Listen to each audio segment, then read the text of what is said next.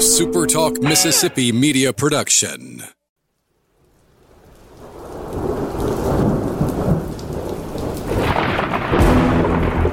You're listening to Thunder and Lightning on Super Talk Mississippi. Covering Mississippi State sports like nobody else. Sports Talk Mississippi's Brian Haydad, along with Joel Coleman of Sports Illustrated's Cowbell Corner, give you an inside look at the Bulldogs on the field, the court, and the diamond. Now, get ready for Thunder and Lightning. This is Thunder and Lightning here on Super Talk Mississippi. Brian Haydad and Joel T. Coleman. Woo! Here with you on a Thursday morning. Thanks for joining us here at supertalk.fm or wherever it is you get podcasts from. We appreciate all of our great listeners, especially our servicemen and women out there taking care of us. We want to thank our sponsors over at Strange Brew Coffee House and Churn and Spoon Ice Cream. This weekend, when you are in Starkville, you know you're going to be making a stop over at Strange Brew. Saturday is going to be a long day for just about everybody in maroon and white. Hopefully a really long day for those in red and blue as well. But you know you're going to need a little extra shot to keep you going, get you through the spring game and the baseball game. Make sure you stop by Strange Brew Coffee House that morning on your way to Davis Wade Stadium. You know you need to pick something up. 2 locations, obviously, to serve you. They've got the normal Highway 12 location and, of course, downtown off of University Drive with the walk-up window. No, you don't have to worry about getting out of the car at Highway 12. You don't have to worry about coming inside at University Drive. And, of course, after the game, why not treat yourself to a delicious sundae or waffle? I had a waffle cone last Saturday, and it was delightful. Salted caramel and the Netflix and Chill, which is caramel with popcorn and pretzels. And it's good. Sounds good. It was good. Yeah, I hadn't had an ice cream cone in a while. And all I could think was, I wish I was skinny so I could eat one every day and not feel bad about it. But if you were skinny and you ate one every day, then eventually you would no longer be skinny. I would. Well, no, you don't know that. If I could get back to like a base, that's true. You know, I could maybe do that. I don't know. I don't know the answer. I'm just working on it. So that's just how it goes. Anyway, they're always working for you at Strange Brew Coffee House and Churn and Spoon Ice Cream. Our good friends at College. I got to call up our friends at College Corner. I got to make a deal with them somehow because I don't know if you've been paying attention to this Alex McDaniel thing. She has to come to Starkville dressed as in full MSU regalia. I wonder if College Corner will put together a little package for me. You know, complete with paw print tattoo for the cheek. I think Alex looked good in maroon and white. First off, everybody looks good in maroon and white. I got to be totally honest with you, especially when you compare it to other colors. But I wonder if we need to get something, a little. I need to talk to some ladies and be like, let me ask you a question. What is some MSU gear that you're like, even I wouldn't wear that? That's the one I want to put her in. Maroon is all that matters t-shirt? If you could find one. Part of me thinks that's a diabolically clever idea, but part of me is so opposed to the maroon is all that matters t-shirt that I just don't want to do that. I'll have to think, but it's not a bad idea. It's not terrible.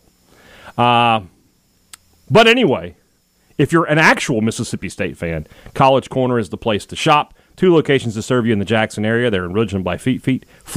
They're in Flowood by the Half Shell. And you can always shop online at collegecornerstore.com. Make sure Humble Taco is on your list of to-do things for this weekend up here in Starkville. Starkville's newest and best Mexican restaurant, Mexican fare with Mississippi roots. It's Mexican food like you've never had just because of the great influence of Mississippi and the South across the menu. Mississippi products and Mississippi roots on the menu. Great drink selection, beer, wine, and custom cocktails. They've got margaritas on tap. You'll have a great time at Humble Taco. Check them out this weekend when you're here to see the Bulldogs playing baseball. Speaking of baseball, Joel, it's time to talk about it.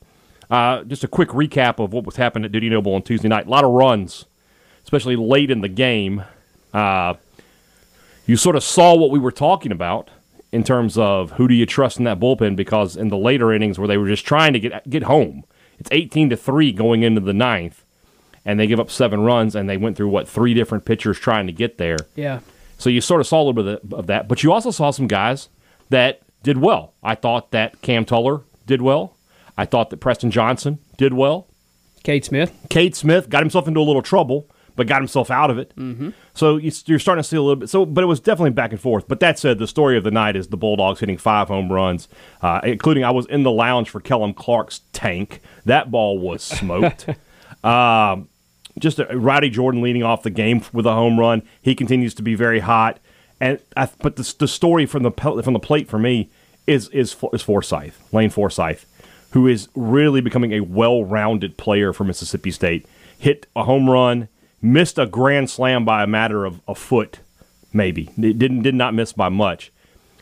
And we asked Chris Lemonis in postgame about this, and said obviously his addition to the starting lineup was a defensive maneuver because Cam James was just struggling there at shortstop. But now you've got a guy who's hitting over 300 on top of this.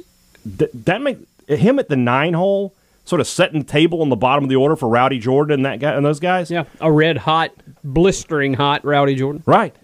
That is making Mississippi State a more dangerous baseball team. Yeah, I mean, just look at what they've done the last 5 games or so, scoring 60-something runs, and I mean, what did I say back a couple weeks ago? Not to make me look like a genius here, but I thought that Mississippi State's offense would click into gear if Rowdy Jordan started getting on base consistently. Well, he did, and not only did he, Lane Forsythe, like he says, now hitting 333. So now you got your 9-hole hitter, and now, if Rowdy's in the leadoff hole, you got your 9-hole hitter on base, you got your leadoff guy on base, and then you turn that lineup into the, your killers there right there in the middle with Tanner Allen and Cameron James and Luke Hancock and Logan Tanner. I mean, it's easy to kind of see why this lineup's kind of started to click a little bit. And man, if they keep hitting like they're hitting,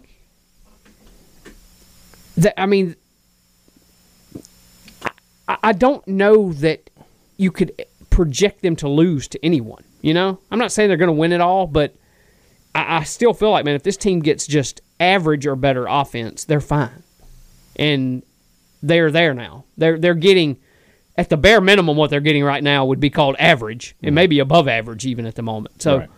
they keep that up, man, they're fine the rest of the way. Yeah, I totally agree with that. Now, are they going to keep that up against Ole Miss's pitching staff, Vandy's pitching staff? Probably not to this level, but just the confidence the last couple of weeks is built. That goes a long way in the game of baseball. No, I agree with you 100%. That is, confidence is a huge deal. It is contagious, and you see it. I think Rowdy Jordan is a guy who has a ton of confidence naturally, and I think he knew as much as we were talking about him struggling, that he knew he would come out of it eventually, and he was right. He was right in that instance. Looking ahead to this weekend, we talked about pressure. Ole Miss has already made a move. Derek Diamond out, and Drew McDaniel will start the Sunday game against Mississippi State. So that'll go Hoagland, Nikhazy, and Mal McDaniel. Obviously, we have not heard officially, but we expect the Bulldog rotation to remain the same of McLeod, Bednar, and Fristow. Also from Ole Miss, and this is reported by my friend Ben Garrett, Max Chaffee out for the season, torn UCL. So Tommy John for the Rebel reliever. That's a big piece of their bullpen, which is not. It does not have the depth that Mississippi State has, for sure. We talked about it on the Monday show, and I guess now we're finally here. Who is under the pressure here to win this series more? Is it Mississippi State or is it Ole Miss? It might be Ole Miss. Okay. I mean, they've lost a couple series in a row. If they come up here to Starkville and lose the series, or, for them, worst case scenario, get swept, and you got that hosting decision coming here in a couple of weeks, I mean, they're teetering there at the very least on the whole national seed or not thing. Mm-hmm. And, I think State could lose this series, and they could still kind of recover. And I guess Ole Miss could too, but it just feels like right now with State having won 6 in a row, well, 8 in a row, but 6 conference games in a row, it feels like there's a little more margin for error right now for State. I don't know if I'm right or not on that, but that's what it feels like. Do you agree? I agree. I agree with you. And I agree with you on the big picture here that the pressure is on Ole Miss here. State's coming off back-to-back sweeps. Yeah. If they drop this series, they would be okay. But Ole Miss, if you lose 3 series in a row in the middle of the year like this, and you still have a series with Vanderbilt coming up, that's tough. Yeah. That's tough sledding.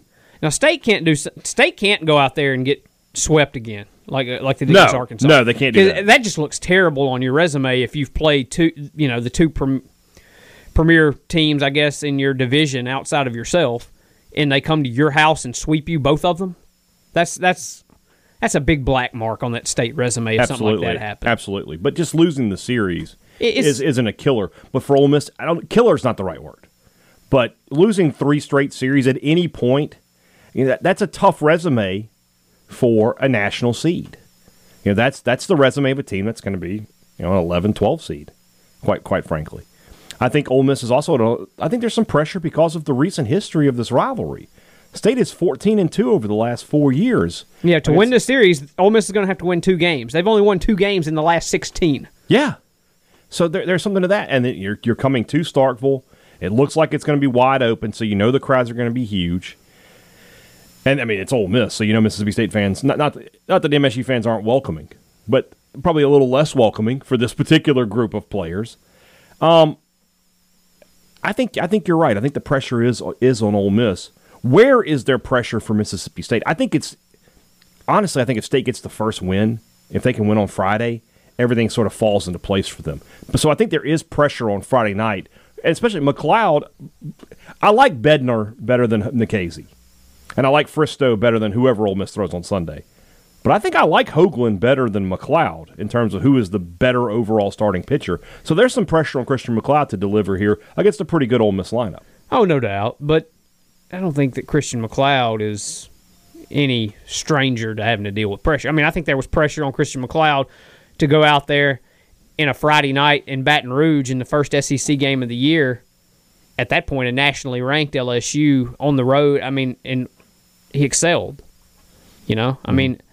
I think there's been pressure the last couple of weekends. After State got swept by Arkansas, the Dogs needed to go out there and beat Kentucky in that first game of that series, and they needed to go out there and beat Auburn in the first game of that series, and McLeod delivered both of those times.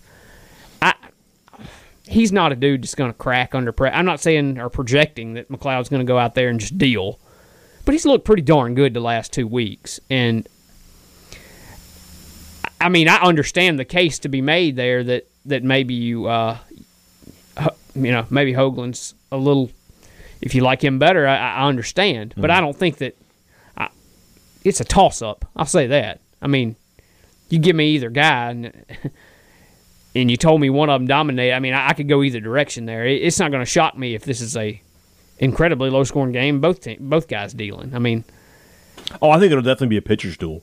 I think, especially Bianco's tendency is to let his pitchers run 100-plus pitches, so Hoagland's probably going to go into the 7th inning. McLeod gave you 6 innings the last 2 starts, so he's starting to find. That was one of the things we talked about. We never really seen him go extended duty, so maybe this is the week that he could get to 7 innings. You got 7 innings out of Bednar last week.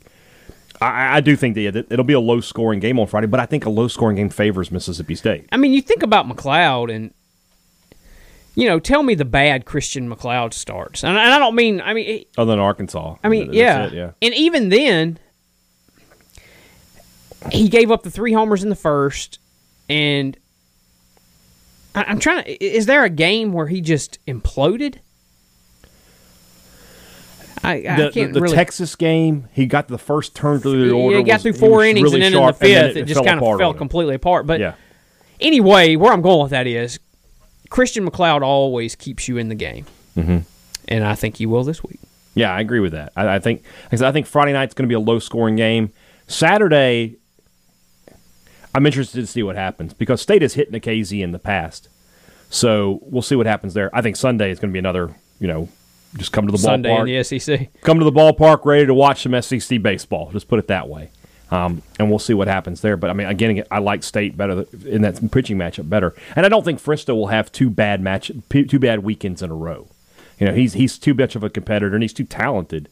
And he did not pitch well against Auburn, which he got, he sort of got, I don't know if lucky's the right word, but it was helpful that State was up 10-0. Yeah. Because it let them get through some situations there that more likely if the game had been 2-0, it might have been a problem, and he might have only thrown 2 innings. Yeah, well, there's 2 ways to look at that, too. Something that not a lot of folks talk about is it's kind of tough when you are the visiting starting pitcher and you're kind of sitting there waiting to take your turn to pitch in the bottom of the first, and your team scores 10 runs in the top of it. I mean, you basically have to go back and re-loosen up.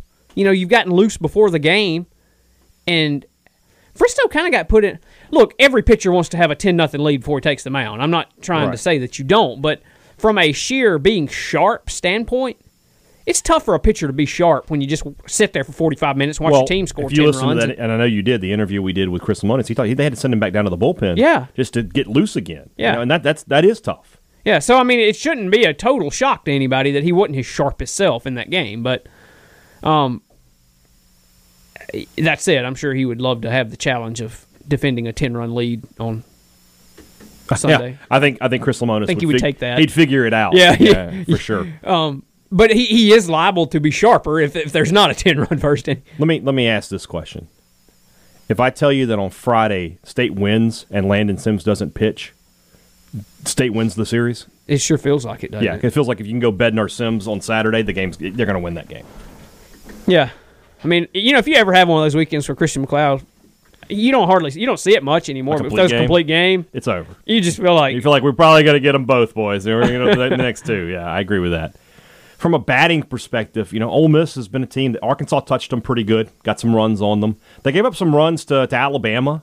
They gave up some runs to Auburn. I think they had that one game where Hoagland threw like a 1-0 game on Friday.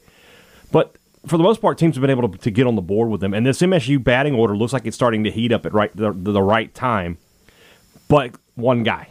We got to talk about Josh Hatcher. I think he was one of the few Bulldogs who did not have a hit against Arkansas State. His at-bats did not look good. You saw Tanner Allen get the night off. Josh Hatcher's become everybody's punching bag a little bit. But he's the only guy not doing anything. When you look at that lineup right now, the way it's going, Logan Tanner's had some ups and downs, but he's had some big moments. And when he has a home run, it's a home run. There's no question about it. Leaves no doubt. The second base has been a little bit of an issue as far as hitting goes with DeBrule and Leggett. Leggett's hitting over 300 though. Yeah. It's just Hatcher who's hitting 150 in SEC play, and it just feels like you've got some options. You can move Tanner Allen and let Cumbus play in right. I mean, people keep talking about, he just hits a bunch of weak grounders. Well, he's getting hits. We're going to have to have a little money ball here. Do I care how you get on base? When I point, you talk.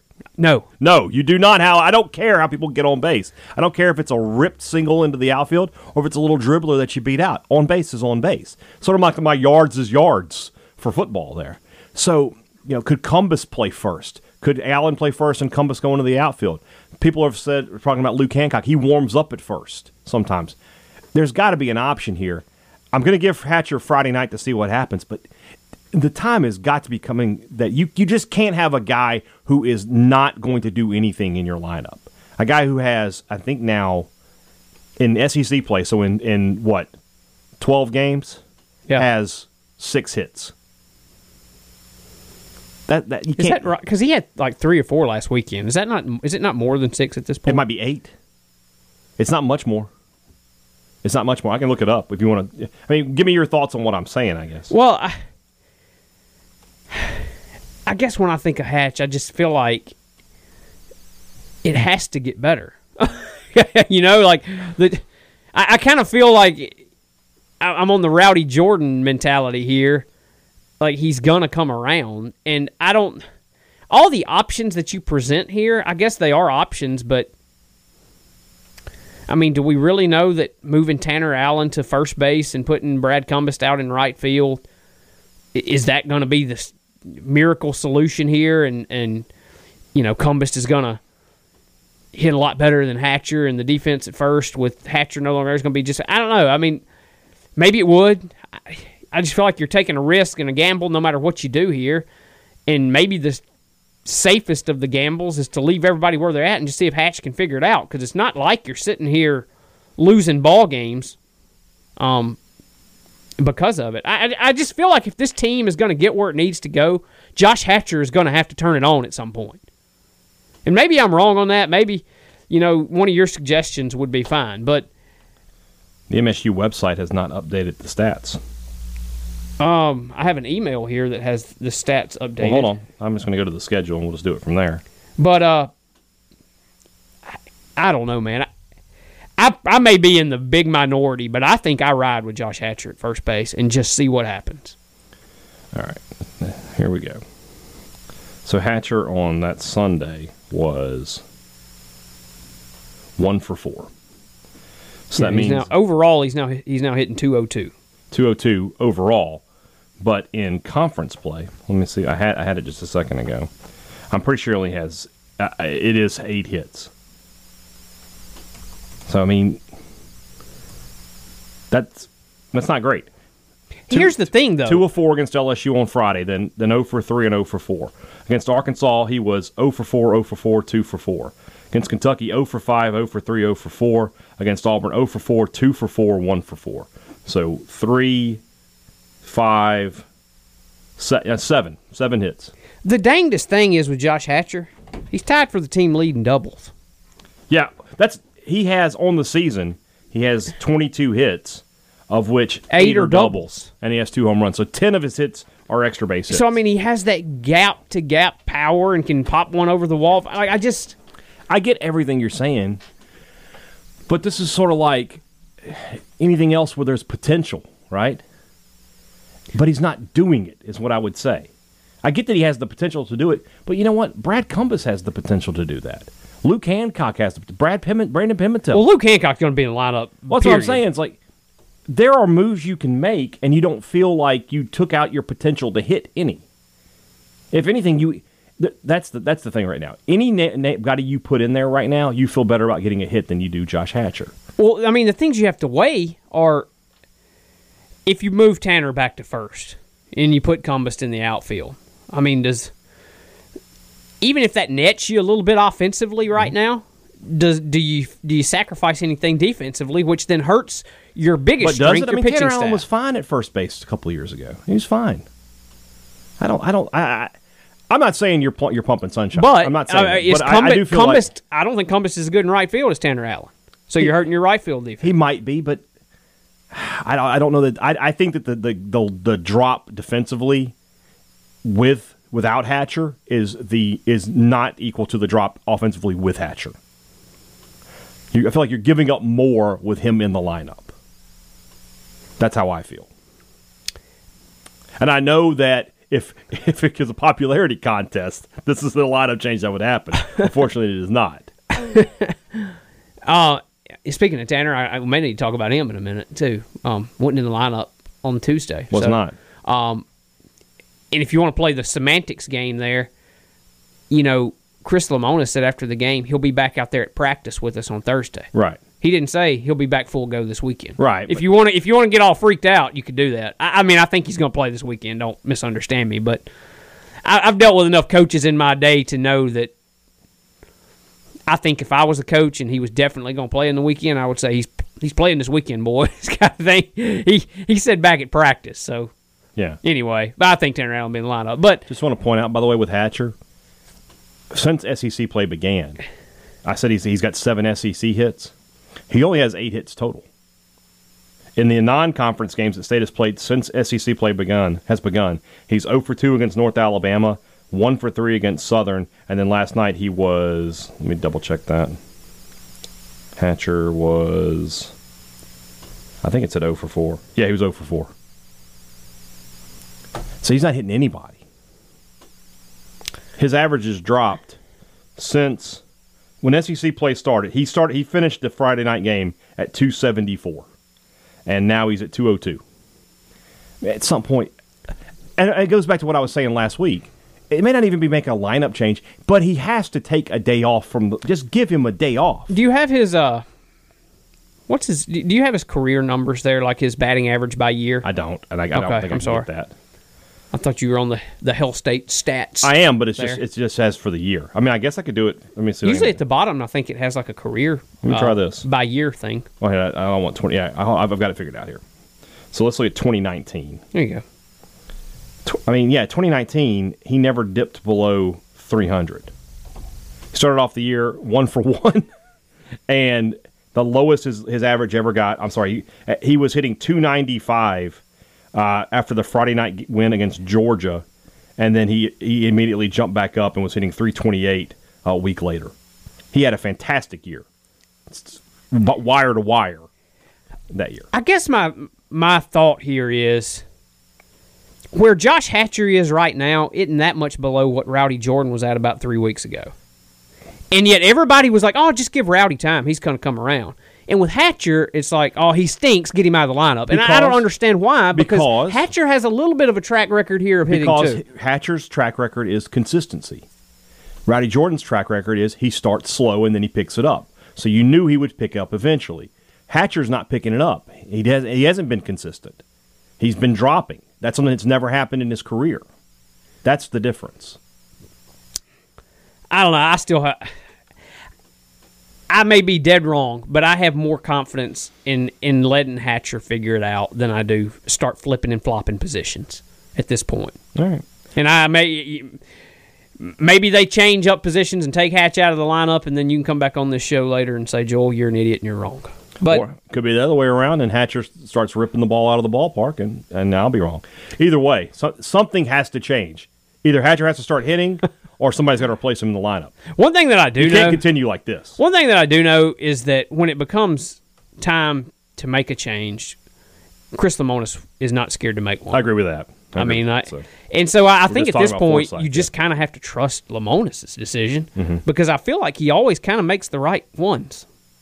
I mean, I'm trying to think of a coaching decision that Chris Lemonis has made that we just sit there and for weeks and weeks scratch our heads and don't get it.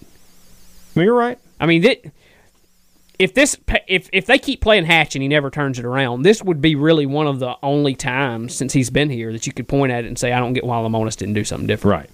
It's just the big thing for me is it going to come a time where it costs you a game? And I feel like that time might come soon, where you're going to have a situation late in the game, bases loaded, you're down 2, and Hatcher, is the guy there, and he doesn't get it done. And I just feel like that's going to be a problem. I feel it coming. We'll see. I think he's going to jack one over the wall, and I'm going to look at you in the press box, and I'm going to say, that's why you keep him in the lineup. Hey, you feel free to do that. I won't care. All right, let's move on over to football. That's brought to you by our good friends over at Welcome Home Beef. This weekend, if you get a chance to head by Welcome Home Beef, do it. Never mind the food trucks out in front putting out delicious burgers and sandwiches and tacos, but you can go in there and grab yourself something to put on the grill at Dudy Noble Field. And if you're not headed to the ballpark, you're just around here in Starkville, but you want to grill out, no better place to get some great stuff than Welcome Home Beef, unless you want to head over to Val's Market, where Welcome Home Beef products are right there on the shelf, easy to get for you. There's just a lot of options and a lot of different ways to get Welcome Home Beef products. I suggest you take advantage of them and so you can enjoy a fantastic cookout and make your family and friends jealous of what you're doing out there on the grill. Call Welcome Home Beef today at 662-268-8148 or visit them online at welcomehomebeef.com. Welcome Home Beef. It just tastes good. This weekend in Starkville, another place you've got to go is Two Brothers Smoked Meats. You just don't want to miss out on all the good times to be had there in the heart of the Cotton District, all the great food and fun you'll have anytime you go to Two Brothers. Great food up and down the menu, sandwiches, burgers, tacos, wings, some of the best stuff here in the Starkville area. The great patio outside. They're going to be serving crawfish this weekend as well. A Mudbug Blast out there with live music on the patio. That's going to be a great time to be had. Don't miss it. Two Brothers, Smoked Meat, Smoked Southern Soul Food, 621 University Drive. Our good friends at Advantage Business Systems want to take care of you. They've got an inventory of products that any business is going to need. Copiers, printers, software upgrades, whatever it is you're looking for, they've got you taken care of. And, of course, they do it all with great customer service, just like any local business would be expected to provide. So why don't you call them today and find out how they can go to work for you and help you like they've helped so many businesses over the past 46 years. Call them at 601-362-9192. Or visit them online at absms.com. You'll find out how Advantage Business Systems helps your business do business. The defensive line is an area for Mississippi State that's been doing business for about the past decade. And they're getting business in the NFL done as well. And so now we look at the 2021 team. I see some NFL guys in that group for sure. Let's start with the guy who I think sort of led this unit a season ago, and that's not Marquise Spencer or Kobe Jones, both of whom are now headed off, and we'll see if they end up in the NFL. I thought Jaden Crumedy really emerged last season in a year where people were expecting big things from Nathan Pickering, He didn't have the best season before he opted out, but Crumedy was solid from game one until the season ended. And I think big things are in store for him this season. Yeah, and I remember when Jeff Phelps first came in, and one of the first conversations I had with him was about Crumedy, and he was talking about how impressive of a guy that Crumedy was, just from a demeanor standpoint. And then he went out on the field and backed it up. And you're right, man. He's kind of become the face of that group a little bit. And this year I think they may do some moving and shaking to get he and Pickering both on the field at the same time. And he has become kind of the anchor of that D-line. Had a big play in the scrimmage this past week. Got him a big man pick. He's become a playmaker and a dude that you can rely on. And I kind of feel like it's quietly, too. I don't think he gets enough play, enough praise for the good job that he did last year. And he seems to be a guy that is continually improving, too. We'll see what happens. But, he's on an NFL trajectory here for sure. Yeah, I agree with that. And I think Pickering will get back onto that trajectory as well this offseason. And it looks like MSU is going to try to do some things to put them on the field at the same time. Have Crumedy move out to one of those end positions along with Pickering there at the nose. And then you got to find the other end as well. Who's going to be that guy? I think Jack Harris has seen a lot of reps this spring, Aaron Odom. But the guy who's been the most impressive to me has been the transfer, Randy Charlton. This one scrimmage I got to see. Don't forget Jordan Davis, too. Jordan Davis, I was going to come back to him. Randy Charlton, the one scrimmage I saw, he had 2 sacks. You said last week you thought he looked very impressive. I think he's a guy who's going to challenge the aforementioned Mr. Davis for that other defensive end position. And when you shake it all down, man, what you get to is a spot where I kind of thought State didn't have depth. I kind of think they do. Yeah, they've created some depth. The move of Davis has created this depth. That's allowed them to, they're not having to push Charlton in. They're not having to push Harris or Odom in, not ready. Davis is going to be that guy. Davis is sort of the wild card in this to me because he can, if you need him to, play off the line. And I think State will give some looks like that this year. I don't think Jordan Davis's days as an outside linebacker are totally numbered. I'll just put it that way. Yeah. Because, a package with him and Charlton in there, that's trouble. If you put those two guys, put Charlton down and Davis right behind him, well, good luck. Good luck blocking those guys. And then Cam Young is the other guy to mention in the middle of that defense who's, I'll be honest, he's a guy I had zero expectations for and played pretty well a season ago. Looks like he's going to continue to develop. But you're right. You've got 6 or 7 guys in here that you feel pretty good about. And the move of Crumedy has created some artificial depth, is what I like to call it, in that you can have Crumedy and Pickering on the field at the same time. Then you can put Crumedy at the nose and let Pickering get a break. You can put Pickering at the nose and somebody else at the end, and Crumedy can take a break. You've created that with these versatile guys who can play inside and outside. Yeah, and that's not really what at the end of last year, when you get to thinking about Kobe leaving and you get to thinking about Marquise leaving, and you just start toiling around in your head, who's going to be it's top of the depth chart, who's going to be behind those guys. That was, of course, pre-Charlton, I think, before he had indicated that he was coming to Starkville. And you just kind of, it wasn't a group that inspired much confidence once you got past, like, Crumedy and Pickering and Jordan Davis, and then what, Mm-hmm. You knew the names, Jack Harris and Odom and things like that, but I don't know that it was guys that anybody would have felt comfortable playing a ton. And now I just feel like, kind of like you said, man, you have the depth, and then when Harris or Odom and those guys step in, it's not like they have to play major snaps. And if they prove they're worth major snaps, you can always adjust on the fly. You just have options. Yeah. And when it comes to Southeastern Conference football, on the defensive side in particular, it's good to have options, good to have depth. Somebody's going to get hurt. Somebody's going to underperform. Some guys are going to overperform. We've seen that before too. Guys play above what we thought they could do. So there's so many options there that you feel like State's going to be able to piece together a pretty darn good front. I'm trying to think, is it the group I trust the most of what State has defensively?